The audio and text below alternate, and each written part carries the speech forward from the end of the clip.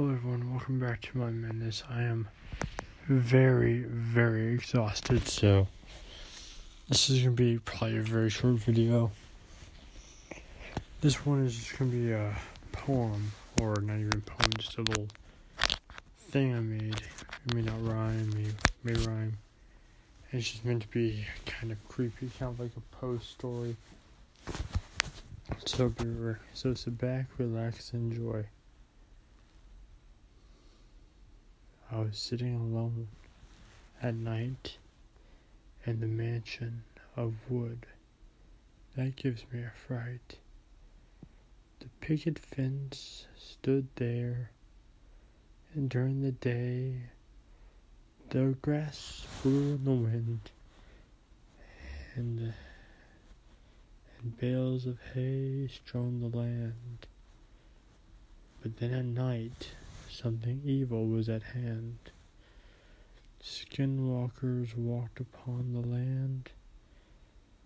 Werewolves schemed of their howling good plans.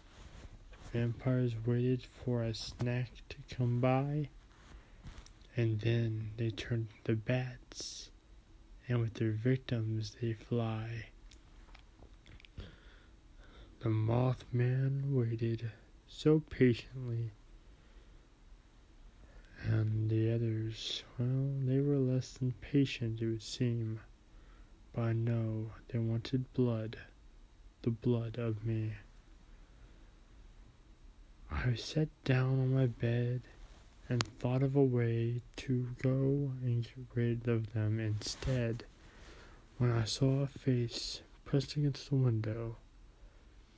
It was a skinwalker, it would seem, and he'd said something that was mean. And scary too. He said, "Let me inside. It's cold out here, and I need your skin to keep me warm." I didn't know what to say. I didn't know what to do. I know he wanted to kill me. He wants to do the same to you. Wish I do in this scenario, it would seem. Surely, as long as I stayed inside, then it would mean safety, peace, freedom from the evil outside. But then, somehow, they made it inside. Inside the room, inside the halls, they walked through it all. They came to my door, and with a horrible thrash, the door fell with an awful crash.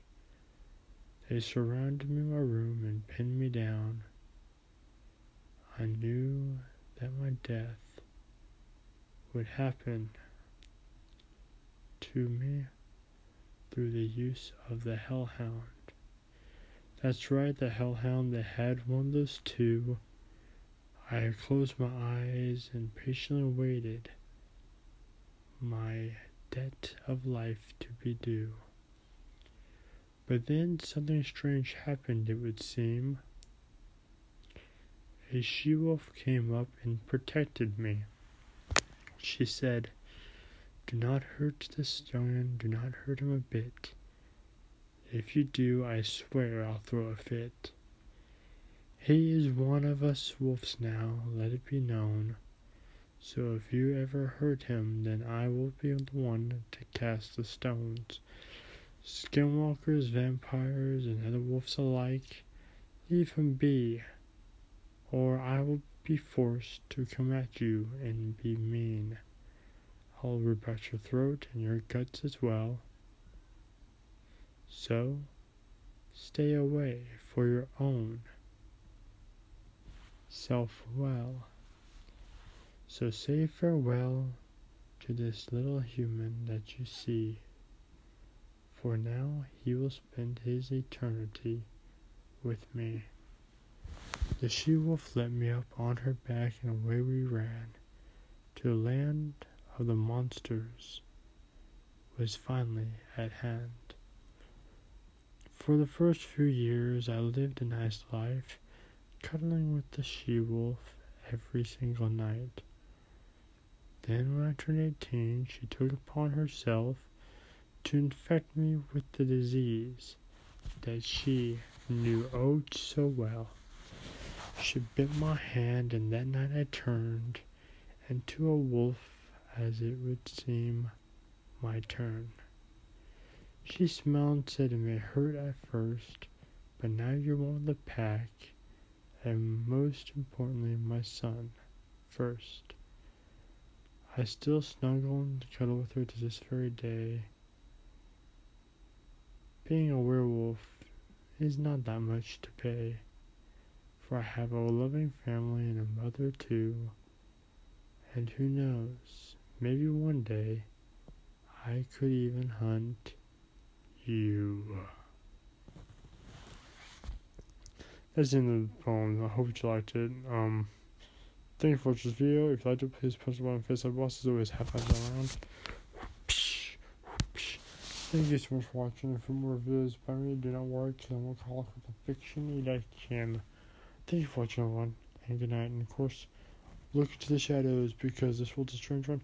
And of course, you gotta keep your eyes peeled out there, because the madness never ends. Thank you for watching, everyone. Bro, Pa. I need to howl. I need your help. Here we go. 1, 2, 3.